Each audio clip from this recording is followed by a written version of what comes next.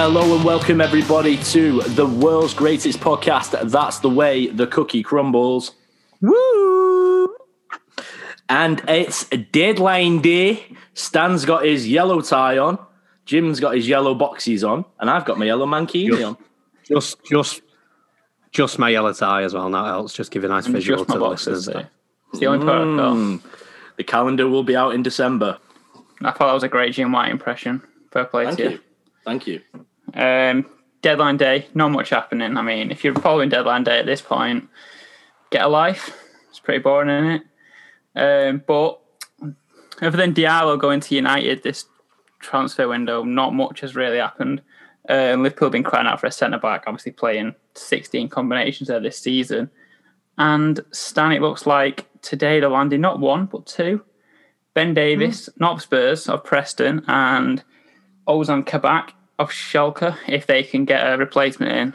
He'll be going to Liverpool. It's weird to me how late they're leaving it, considering they've played with, like I said, 16 combinations. What do you take from that? Like, is FSG failing Klopp?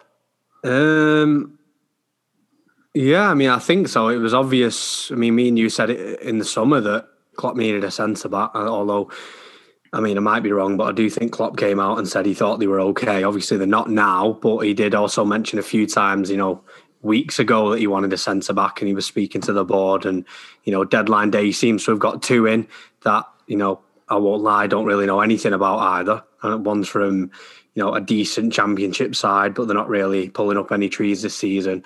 And the other one's a young Turkish defender from a team in the Bundesliga who've conceded 50 goals in the first 19 games, bottom of the league. So will either of them come straight in? I don't know. I'm not going to say they won't because, they could both end up stepping up a level and going into a team, a top side like Liverpool and doing really well. But, looking at it at face value, it doesn't look like really it's going to do much apart from, they've got actual centre-backs playing at centre-back and not Jordan Henderson, who now they can move back into midfield. But whether they're that much better than Nat Phillips and Reece Williams, remains to be seen. I'm not sure.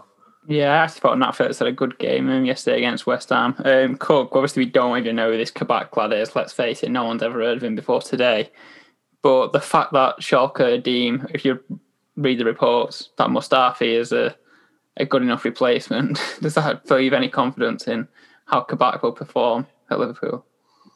Definitely not, because if Mustafi's ever the answer, change the question, because he's shit. And I don't, like Stan said before, we don't really know much about these two players. The most I know about Kabak is he had a Future Stars card on FIFA. So according to them, he's got potential, but I don't know nothing about the lad. So we'll see. We'll see. They've left it late. For 4 games for spitting on somebody. So right. Take that off what you will. So we could play centre-back next to Carragher. He could. That's okay. That's an option. 2 spitters either side. But yeah, we just wanted to run through. I guess that's the only interesting thing. Maitland-Niles might be off. But I mean, yeah, he's gone West Brom, hasn't he, on loan? I did see, sorry, just going back to Liverpool, I did see Glenn Johnson actually come out and praise Liverpool about how calm they've been and they're still not panicking and they've waited to the last minute to get 2 centre-backs in.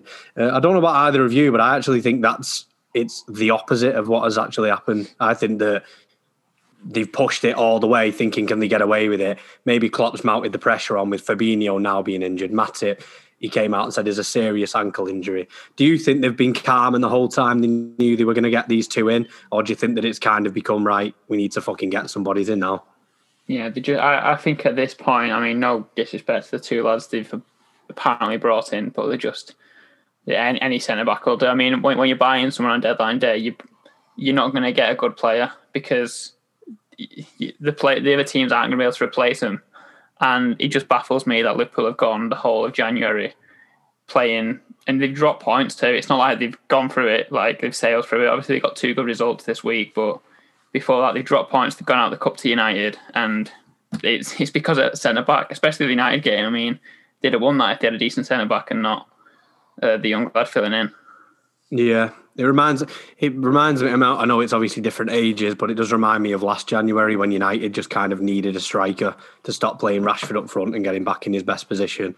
Liverpool needed a centre back to get Henderson back in midfield, where I think they've regressed slightly this season. Where United ended up getting Ighalo, sorted us out for 6 months and did a job. And maybe obviously these two lads are at the other end of the age scale, so they might turn into decent centre backs, but like I said before, face value, not pulling up any trees from these two transfers. Yeah, it seems like they're just a bit. I completely disagree with Glenn Johnson, ex-Liverpool player Glenn Johnson, might we add, that they've been calm. I don't think they have. I think they've just been cheap, as they were in the last summer, trying to get it as cheap as possible and literally trying to do with the bare minimum, because like Jim said, throughout the window, no one really looked like doing anything. But a little bit controversial. Sticking with controversy, Jim, João Cancelo's goal against West Brom, that sparked a little bit of controversy, didn't it? Yeah, and it's not even the first. It's the first of many controversial VAR decisions that have happened this week. Honestly, that was about a double game week since the last podcast, and everyone played twice.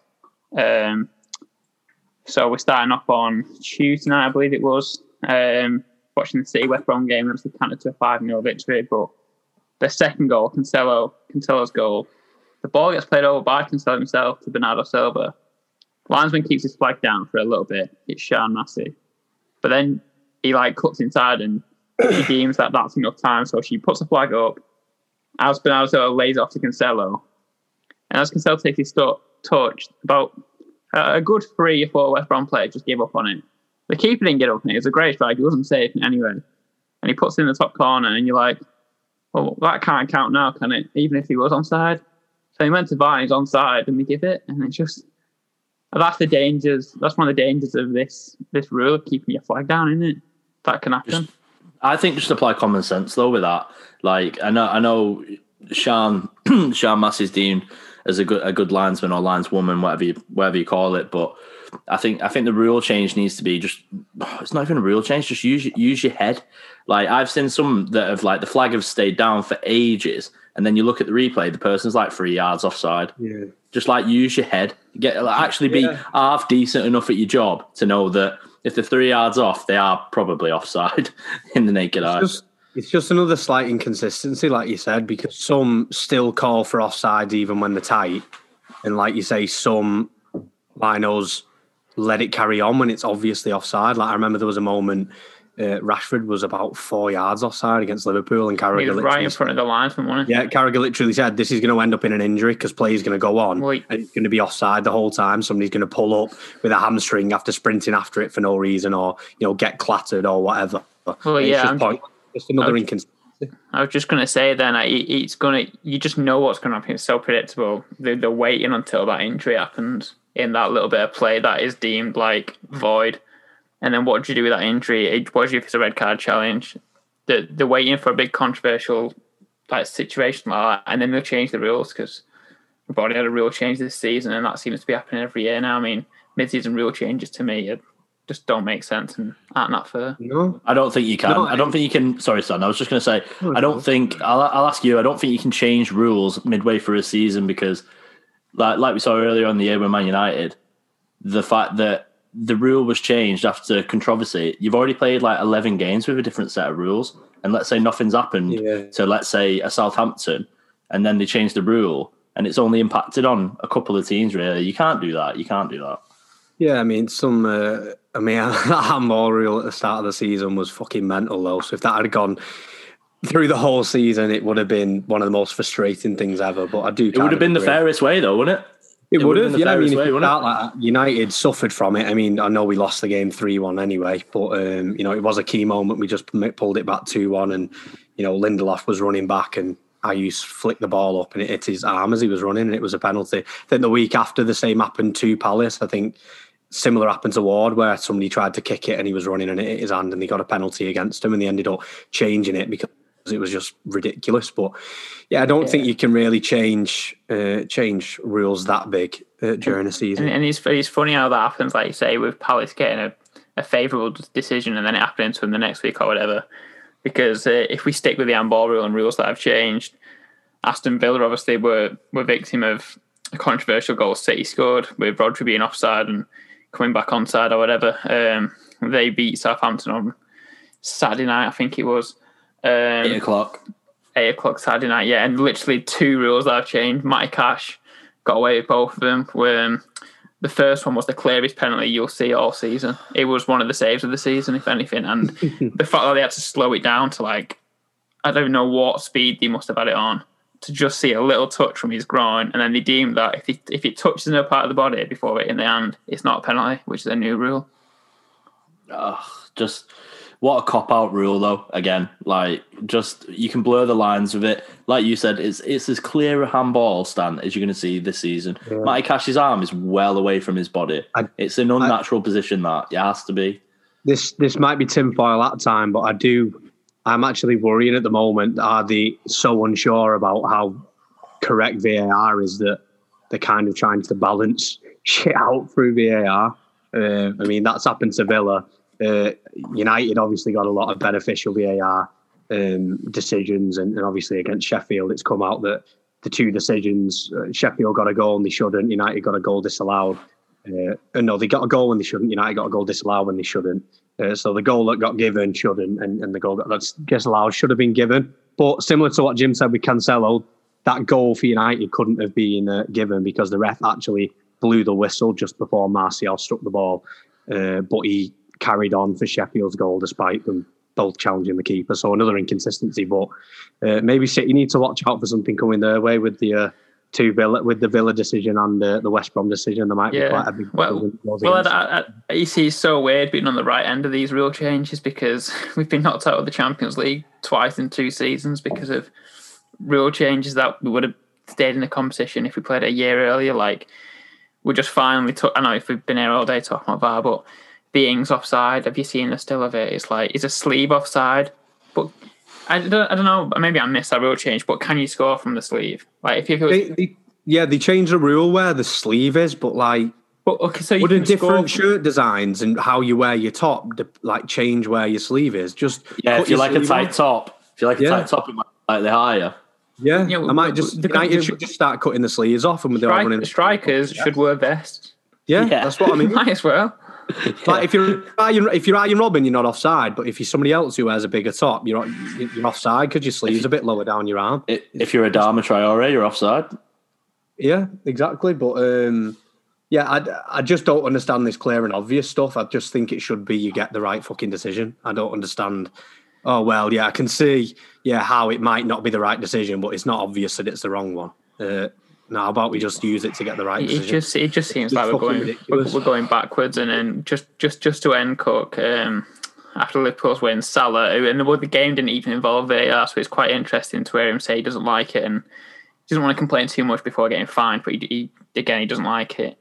Do you see the Premier League now ever being without VAR? Because I think personally, players like Mohamed Salah, one of the biggest stars in the league, him coming out and saying he's against it. That is a kind of a step towards it going, to me anyway. If they all got together and players like Salah, they've got definite pull. I think the thing with Salah is, I don't think he hates VAR. I think he hates the way it's implemented, and that's a lot of people because people obviously before it came in were clamoring, saying we need VAR, we need to get these decisions right. There's too much money at stake. The stakes are too high, but over time, I think we have to stick with it because you knew there was going to be teething problems with VAR. You knew it wasn't going to be easy. Just stick with it. Over time, we'll get it right. I mean, it's not going to happen overnight, but I think he just needs to just acknowledge where the league's at with it. For example, the MLS have had it for quite a long time. They've had it for about 6 or 7 seasons now, and it works flawlessly there.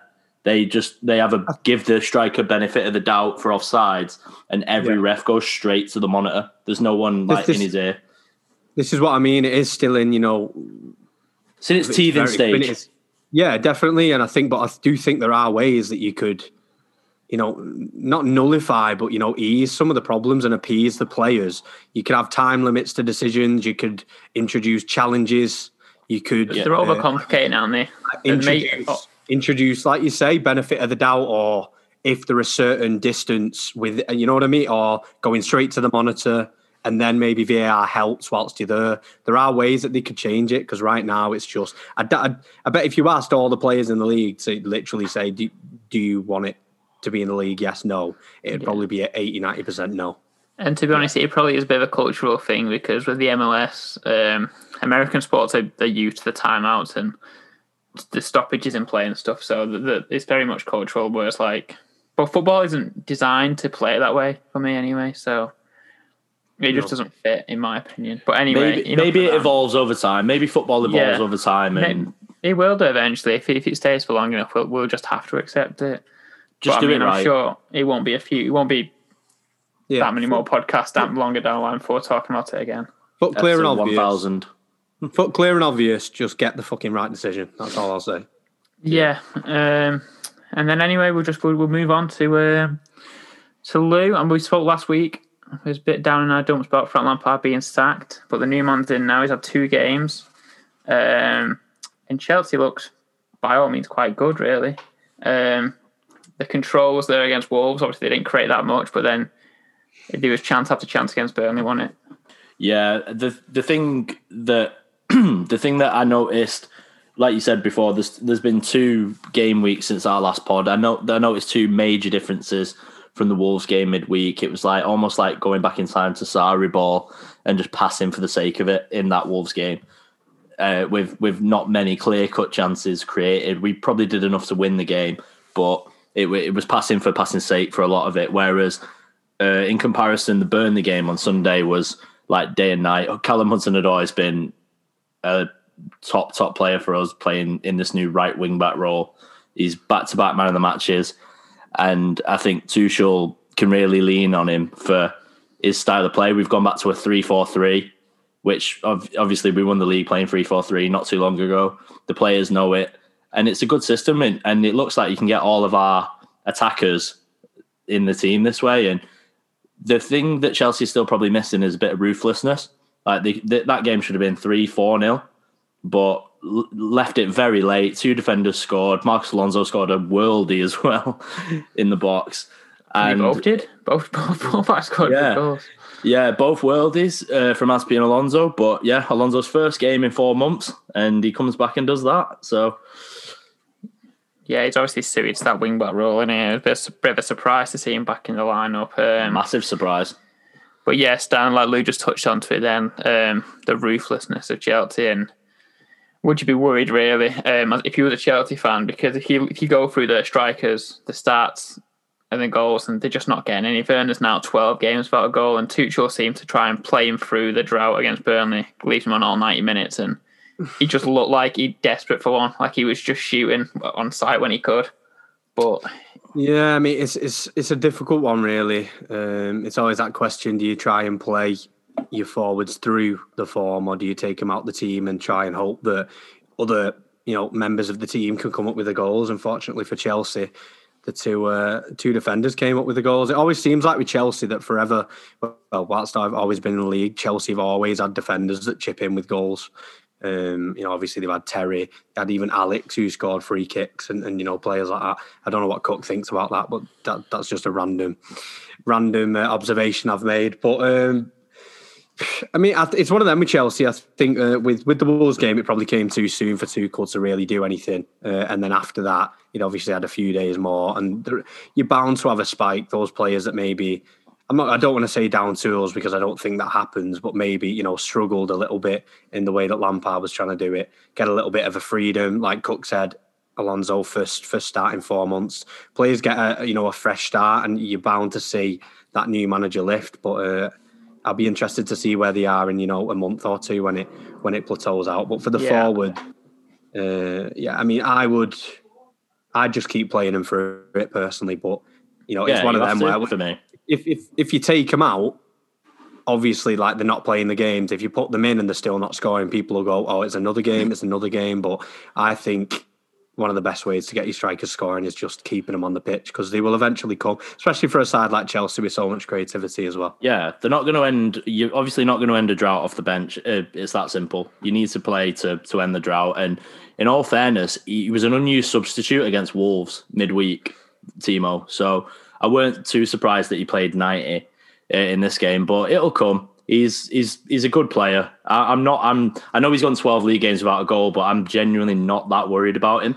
I know that's probably weird to hear from a neutral perspective, but I'm really not, because he's getting the chances and he's got the most offside goals in the league, and he's hit the woodwork the most out of anyone in the league as well. So it'll come. It's just a matter of time, I think. Benefit of the doubt with it being his first season as well. I think if it was his second or third, you'd be thinking, hang on a minute, what's going on here? He makes some really clever runs as well, though, which I've noticed. In that game at the weekend, he makes some really clever runs. He'll get at least a season. But like I said, if this was, next year or the year after and he went 12 games, you would be thinking, hang on a minute, what's happened? So, they'll be fine. And like you say, they've got goals around the pitch. And I think other players will step up now, and you'll see a new and improved Chelsea in the next few weeks. Big game Thursday as well. Well, I was just about to say, it'd be interesting to see how Chelsea do in a big game, because obviously they played two sides there, just let them off the ball, which is quite a nice way to ease in as a manager. Maybe another on Thursday too, right? To be fair, yeah, they should expect a lot of the ball against Spurs, especially with them. We'll talk about them later, but like you said before, Hudson-Odoi, back-to-back man of match performances. I thought he was excellent against Burnley. He should have scored probably, and then he was probably unlucky not to. And he linked up with Mount very well on that. Mount seems just like drifting in and out of that midfield, like showed Jorginho and Kovacic, and then Mount was just in front of him, just like roaming about, but he seemed to go towards more Cho all the time. And I asked Dan on the weekend if Hudson-Odoi is a part of Tuchel's plans going for the next 6 months, is there a good chance of him getting the England squad? Because he's not bad odds at the minute if you look at it. Is he 6s, I believe, on Sky or something? 6.5, I believe. Yeah. I seen that the other day, and Craig in our group chat did actually mention saying, was he worth a punt? And this was probably about 2 or 3 months ago, and I said, if he can get in the team, definitely, because the potential's there. And I think him and Reece James will probably share that right wing back role with Azpilicueta going back to centre back. But yeah, he's looks like a completely different player playing wing back, and Tuchel's wing backs, he can play attacking players there, because you almost defend with a back four anyway, with Azpilicueta, Rudiger, Thiago Silva, and then Jorginho drops in as well. So they can afford to play wingers like that. But definitely, if he stays fit, he's going.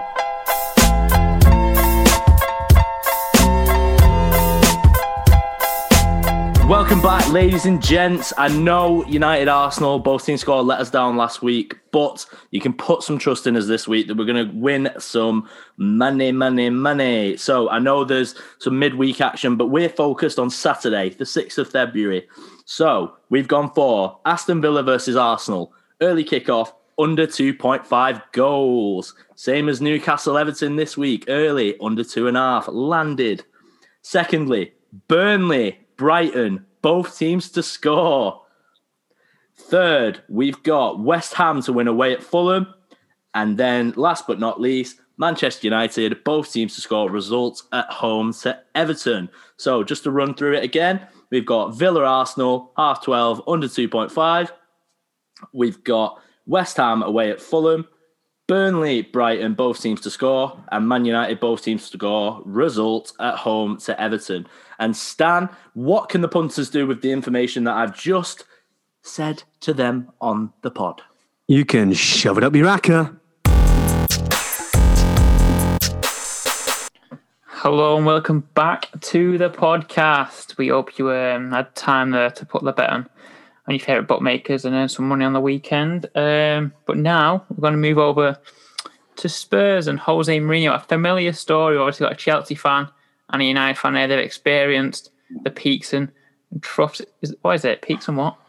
Troughs of Jose Mourinho. Usually comes in the third season, but I mean, Spurs have had a bad week. They've lost twice, 3-1 to Liverpool, and then last night, Brighton beat them 1-0. So there is signs there standing there that if they're not all too familiar story for people who've watched a Jose Mourinho team decline.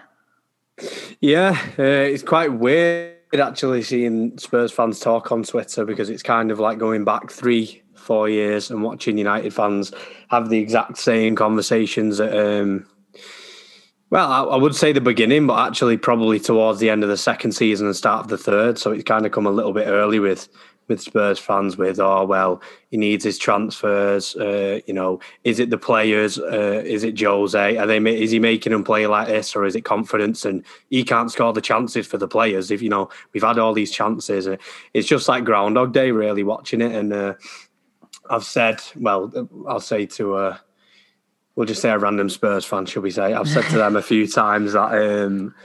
It's just incredibly similar. I mean, cut one, me, United fans decided to be like, oh, yeah, maybe, whatever. And it happened to us. And now I'm warning Spurs fans, and Spurs fans are going, oh, yeah, whatever. It's just typical Spurs, whatever.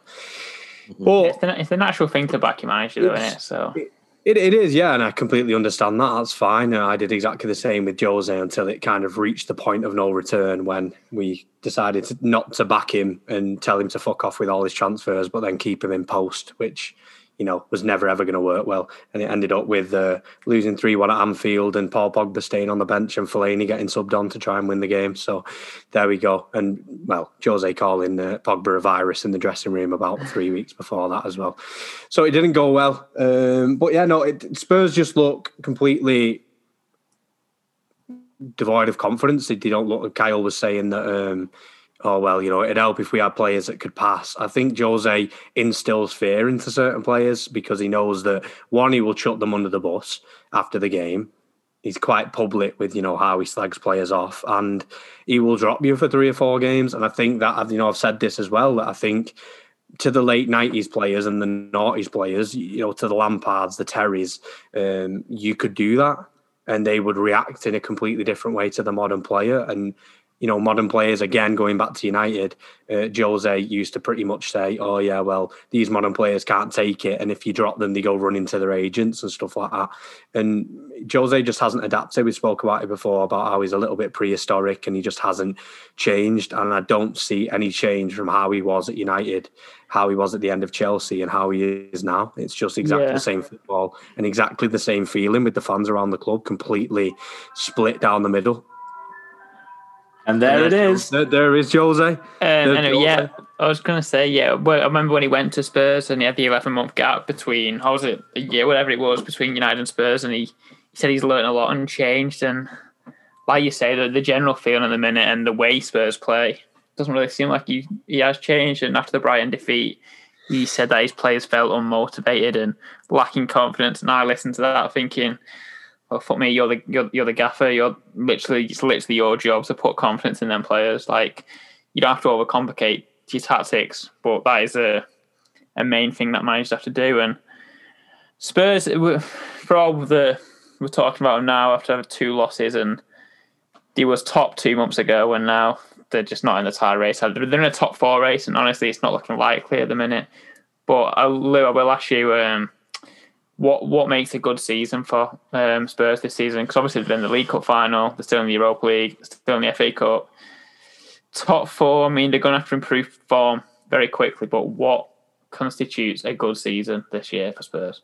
I think for Jose, I think his target will be, if he wins anything with Spurs, even the League Cup, he'll consider that a success, because he'll say, this club haven't won a trophy since 2008. Look what happens. I come in my first full season, I believe it is, and I win a trophy with them. That is what will be a success for him. But from a neutral perspective, and maybe even from a Spurs fan perspective, I would say top 4 has to be the goal for them, because I don't know what the percentage is. We were talking about it off mic, but Harry Kane being injured now is a massive problem for them. We said it would happen on the pod. We've said it that it was inevitable. He's got glass ankles. He's injured. He probably isn't going to play on Thursday. Well, I don't think he's going to play anyway on Thursday. No, he's expected to miss 4 games, I believe it is. But there you go. They take Kane out of the team. Brighton get the first home win of the season, and Spurs just look terrible going forward. Yeah. So top 4 has to be top 4. Yeah, I definitely agree. I mean, I think it's very risky. I think Spurs fans, from what I've heard and read, is they're just starving, aren't they? They will take an 8th place finish out of every other cup and win the League Cup, but to rest your season on one game versus City, and I know they got a decent record against City, but Like we both know, I know I'm a City fan speaking, but we all know here that if City turn up, City will win the League Cup final because that's what they do in finals. They don't tend to lose them. So with Kane injured, I was just about to talk about that. Obviously, had an ankle injury. The next few games for Spurs I don't know if they're away at Chelsea, but they play Chelsea, they play West Brom at home. And then the FA Cup against Everton, which is a fairly hard game, and then they've got a Europa League game. And then I think it's City after that. And they could be without Kane for them 5 games. So Stan, we know he's maybe a bit prehistoric, but this is time for Jose to step up and manage his team. It is. I mean, yeah, I don't really know where he goes from here because, like you say, they've been so reliant on Kane and Son in particular. Obviously, they've still got Son in there. Bale, they're paying $300,000 a week for, who must be one of the worst loan signings of all time in terms of effect that he's had on a team. All right, expensive cheerleader. He might be happy, and they got a few nice videos when he signed, and that's fine. But in terms of output on the pitch, incredibly little. They signed Vinicius, who was the top goal scorer in Portugal last season. Still not playing him. Would rather play, Bergwijn and Lucas Moura came on last night before Vinicius did. And like I said before, I don't think it'll be long until he gets asked about Vinicius and he chucks the 19-year-old under the bus and just says, he's not good enough, even though I bought him. I mean, Spurs will struggle. Like I say, I'm not sure how Jose does it. I think he might even go more defensive and look at the bigger games and think, well, if I can come out of Chelsea and was it Everton? Was Everton the cup? Did you say? Yeah, Everton FA Cup. But if they can come out of maybe Chelsea with a point and progress against Everton, then they're closer to Kane coming back, and that Europa League game, you'd expect them. I don't know who they play, but you'd expect them to be able to get away with that one before they play City. So Jose will be taking it a game at a time, but if anything, without Kane, they'll go more defensive than trying to make up for his lack of numbers. Yeah, and you said there about Kane's numbers. Kane and Son between have scored 24 league goals, and there's only another 10 that Spurs have scored this season. Kane himself has been involved in 23 league goals out of the 34, directly involved. That's not even to do with build-up play, which I'm very much sure he's involved in.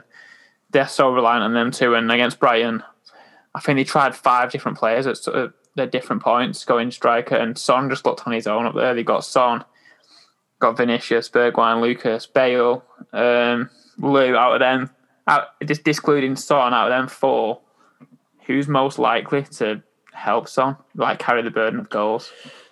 Well, I think it's simple as Gareth Bale needs to step up because he's been on holiday for the past 2.5, 3 seasons. Now he's put it all behind him. He's like, finally, I've left Madrid. It was that big thing where he wasn't wanted there. And obviously, from the outside looking in, as people from the UK, you're thinking, God, if Gareth Bale could just get back to England, you'd feel like you'd have a good player on your hands. And obviously, that's came out with Jose, that video of him saying, do you want to go back to Madrid and not play? So you've got to question his actual mentality. Are you here just to pick up a paycheck? Are you still on holiday? Because he's only on loan from Madrid. He's still getting his wages. And does Bale have the hunger anymore to be the player he once was and be a one-man team for Tottenham and help Son when Kane's going to be out for 4 games, like Jim said there. So it's as simple as Gareth Bale needs to literally step up and do what they're paying him to do. Yeah, I don't think they can replace Kane by any means, but I mean, definitely one who's got to step up. I don't know about you, Stan, but when I was reading the Bale reports for the past 2 seasons, I was thinking, what is Zidane doing? You've got Bale there, just give him a game. But now it's looking like Zidane was right. Yeah, I was just thinking that. Obviously, Zidane, there was times when he would, have a Spurs sub and he would either not use it or he'd sub on somebody completely random, like an 18-year-old before Bale. And he said, look, he's more interested in golf. And he got quite a hard time from the British media about all that, and like Cook was saying, they were well, if he can get back over here, I'm sure we'll see the Bale of old, and he'll be looked after. And what better a story than him going back to Spurs? Jose's just got there. They've got Kane, they've got Son. I mean, what a front three that is on paper, and it's just not being anything close to that. He doesn't look that bothered, to be honest with you. I don't really know what's up with him, but I think it's more likely that that Vinicius does more than Bale does. And if Jose gives him a go, I think Jose could do worse than sticking that 19-year-old in there and saying, go on then. At least he's a proper number 9. You're not playing wingers, square pegs in round holes. You give him these 3 or 4 games in the Cup against Everton, Europa, and you see how he does in the build-up to that City game and try and get some confidence going. Yeah, I think I agree, actually. I know he played was it Marine or something in the Cup, and he obviously scored goals there, but I know it's Marine, but he actually looks like a striker. Yeah. I think the weird thing with Bale, the funny thing anyway, is like Bale coming off the bench or Bale starting, it's just not scary at all. Like if you're the opposing team, like at the start of the season, maybe I'd have thought, oh shit, fucking hell. You could cause problems there, but his stock has plummeted so quickly, and that's how things happen in football, I guess. No, it is, and like you said, Bale needs to just get back to basics, really. Like it's the old saying, it tends to be with boxers, but waking up in silk sheets, it's not the same as when you're waking up and it's just the grind's not there, the hunger's not there, and at the moment it seems like there is no hunger there for Bale whatsoever. What's going to motivate him apart from a 3-iron? The Conor McGregor conundrum of living life in luxury and not having the grind anymore. But we'll move on to our final game of the weekend that we'll cover, and we just talked about Harry Kane, his importance to Spurs. Another team, Newcastle, are very light on their main striker. Callum Wilson just got 10 league goals, double digits this season. He scored twice as Newcastle did the double over Everton. It's a big 3 points for Steve Bruce in it, Stan, because he's had a lot of critics over the recent weeks. I mean, we spoke about him last week, and I mentioned last week that they do actually have some good players and a lot of pace, and I just think they wanted it more than Everton this weekend, and they used that pace correctly in the right areas. I thought it was a lot more of a balanced team with Almiron and Fraser on the wings. You had Wilson moving, and obviously they subbed Sam Maximan on. They've got quality in the right areas, but they were just going far too defensive. But yeah, no, fair play to them.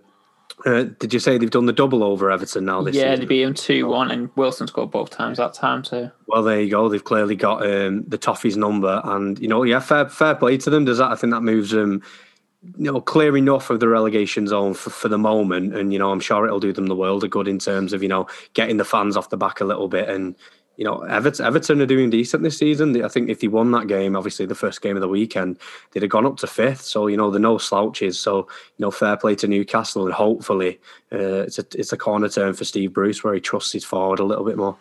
Yeah, I just thought Newcastle really exposed a real lack of, what's the word, like athleticism, or they just didn't run. I mean, when you have a team who has Gilbert Sigurdsson and James Rodriguez in the same midfield, you're in trouble, because all you have to do is just outrun them. And I think they showed it at the end of the game, the distance covered stat, and 4 of the top 5 players were Newcastle players, and watching the game, it was no surprise. I was expecting it to be all 5.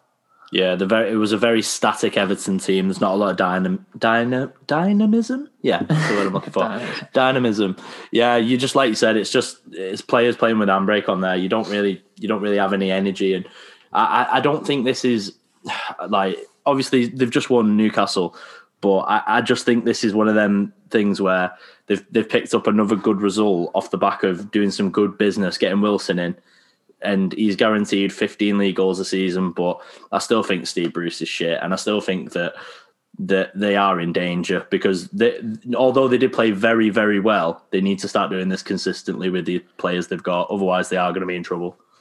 Yeah, they was definitely in free fall, and this has been a massive result, I think, for him, because he kept on losing. But like you say, Wilson, what a piece of business that was. I mean, he's 10 league goals, 8 of them have come in wins. I mean, I was looking at the numbers before. Newcastle have won 6 games. In all but one of them, Wilson has got a goal. In all them 6 games, Newcastle have scored 13 goals, and Wilson has been directly involved in all of them but 3. I mean, it just seems like when Wilson scores, Newcastle will get points. That's how important he is. But just going on to Everton, I mean, it's such a weird season that if you have a little blip, they drew at Leicester, which is fair enough because Leicester are a good side. Then they lost to Newcastle, so only 1 point out of the last 6. They're now the same amount of points off 4th, which is what I think they should be aiming for this season. Then they are off 12th now, out of Leeds. It's just like, you can't take your foot off the pedal, can you, Stan? No, it's so condensed. Like you say, if you win 3 in a row, you go right up there, and if you don't win for 3 games, you drop right back into the mix. So it's so tight for all those teams. I'm sure. I mean, none of them should really panic at this stage. You've just got to be in there towards the end of the season. And like you said, it's a crazy season. So you're going to get results like this. We saw Burnley win at Anfield, Sheffield United, should I say, Chris Wilder, win at Old Trafford, Newcastle went to Everton and won. And there's been others like that so far this season. So they shouldn't really panic, just keep their heads down. But yeah, not a good day at the office at all for Everton. They really need to get back on track. All right, folks, and welcome back to the part of the show where we play a little game. If you wasn't here last week, we debuted a new game, Cook, didn't we? We did. Not 1, not 2, not 3, not 4, not 5, not 6, not 7, not 8, not 9, not 10able, but 11able. Yeah, we always go one further on this podcast. That's right. We are 11 a reef, as they say. The concept is simple. I will tell the boys here I am the host of this game. Cook won last week. I will tell the boys an 11 of a random game, but there'll be a bit of a link. We'll get to that. Last week we did Liverpool's last loss at Anfield before Burnley, and it was the Palace team that beat them. We won that 4-3. We forgot about Newton Boyd, Martin Kelly again. We are so sorry. And this week, Stan will be starting us off. And if you'd like to know your team, I forgot we get 2 lives. So once you get your second one wrong, you're out.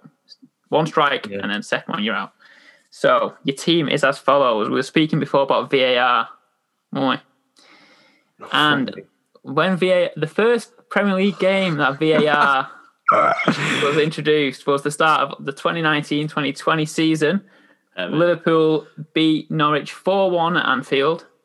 Obviously, I don't want the Liverpool team, do I, lads?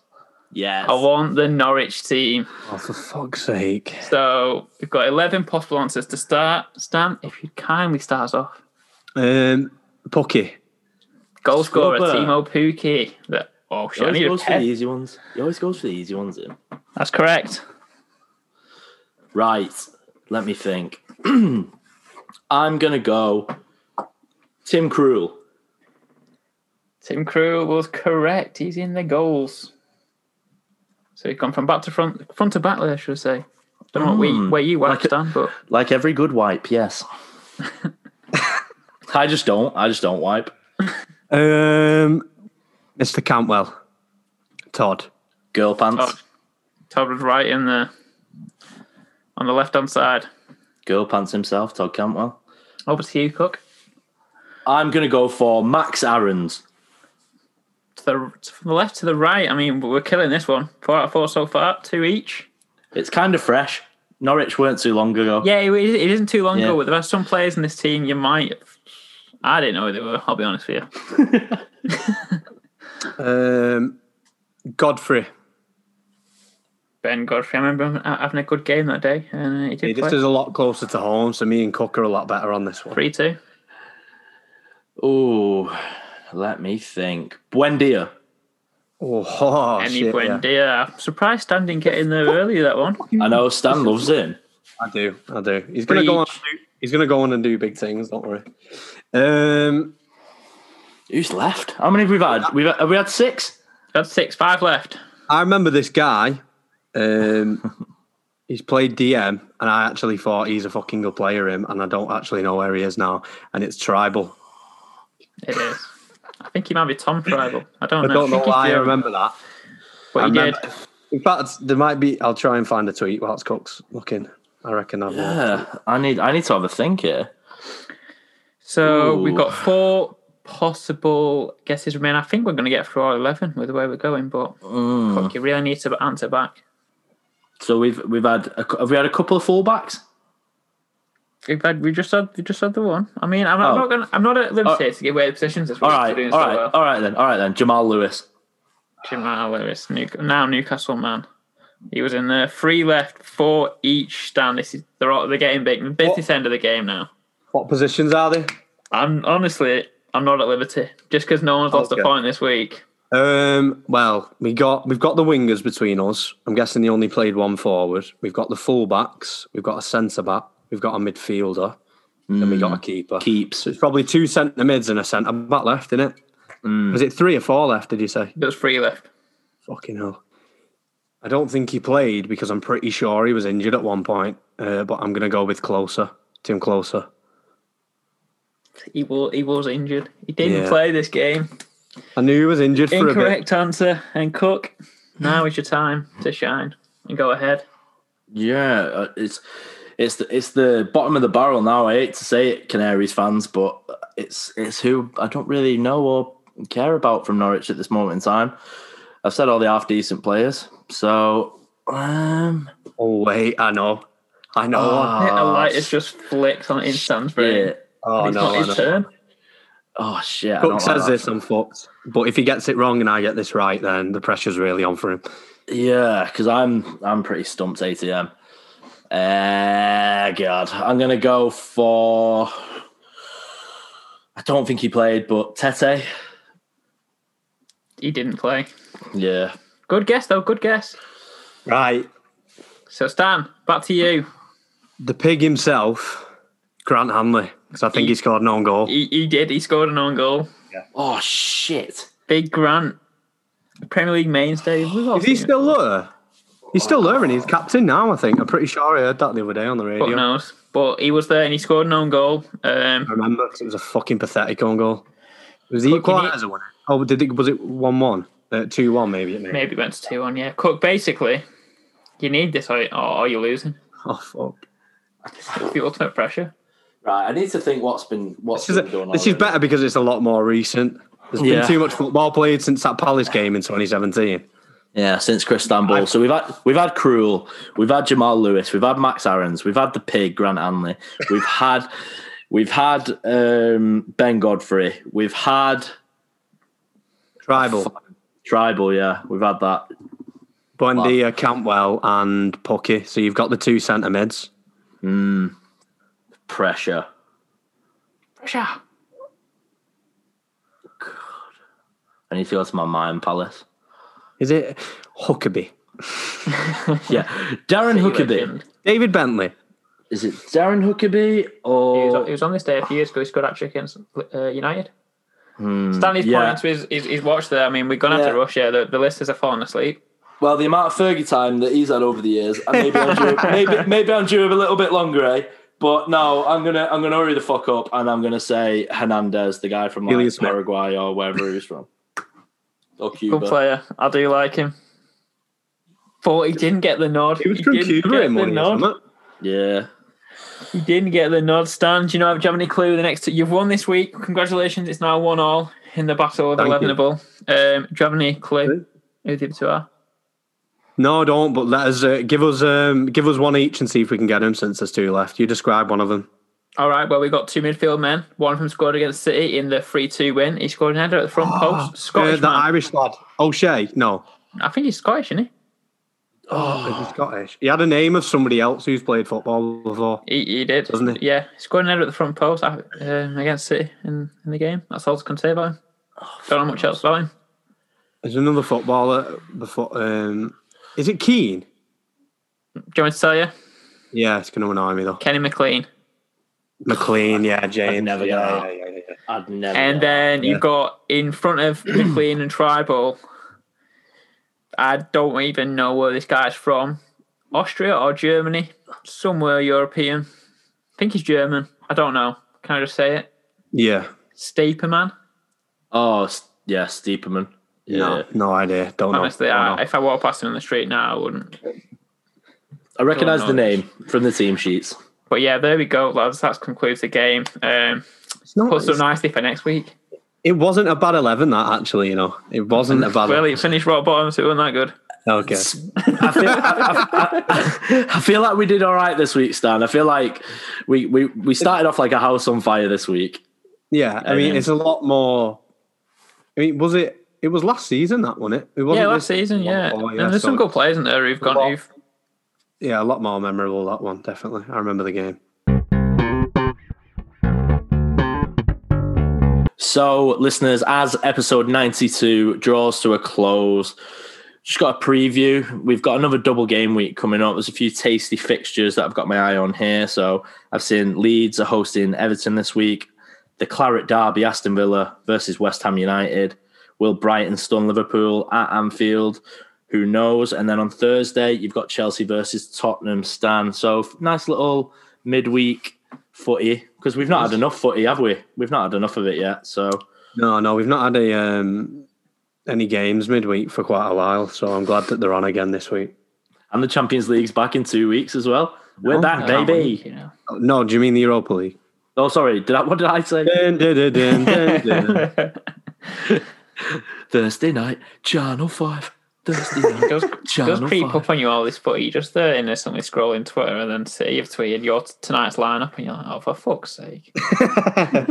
Oh, fuck. We're not on again, are we? Oh, no. I didn't think it was possible to have too much footy, but I suppose this lockdown has proved that there is such a thing, because it is so hard to keep track of. Yeah, it's where I complained, but I literally did nothing this weekend other than watch footy. So, I mean, I guess they got me through it. Yeah. Hey, nothing else you can do, pal. Nothing else you can do. Better if your team doesn't win as well, because you don't have to wait as long for him to turn it round. Hey, there you go. That is one of the upsides of doing that. But if you want to follow us on any of our socials, you can follow us at Cookie Podcast 1. That's at Cookie Podcast, followed by the number 1. You can get us on Twitter and Instagram. Follow us on Spotify as well, Apple Podcasts, Google Podcasts, and you can get it at our host platform, Anchor FM, if you have none of the above. Right, lads, it's been episode 92. Jim's got some fajitas that he's despacito to eat. So that's the way the cookie crumbles, baby. Boom.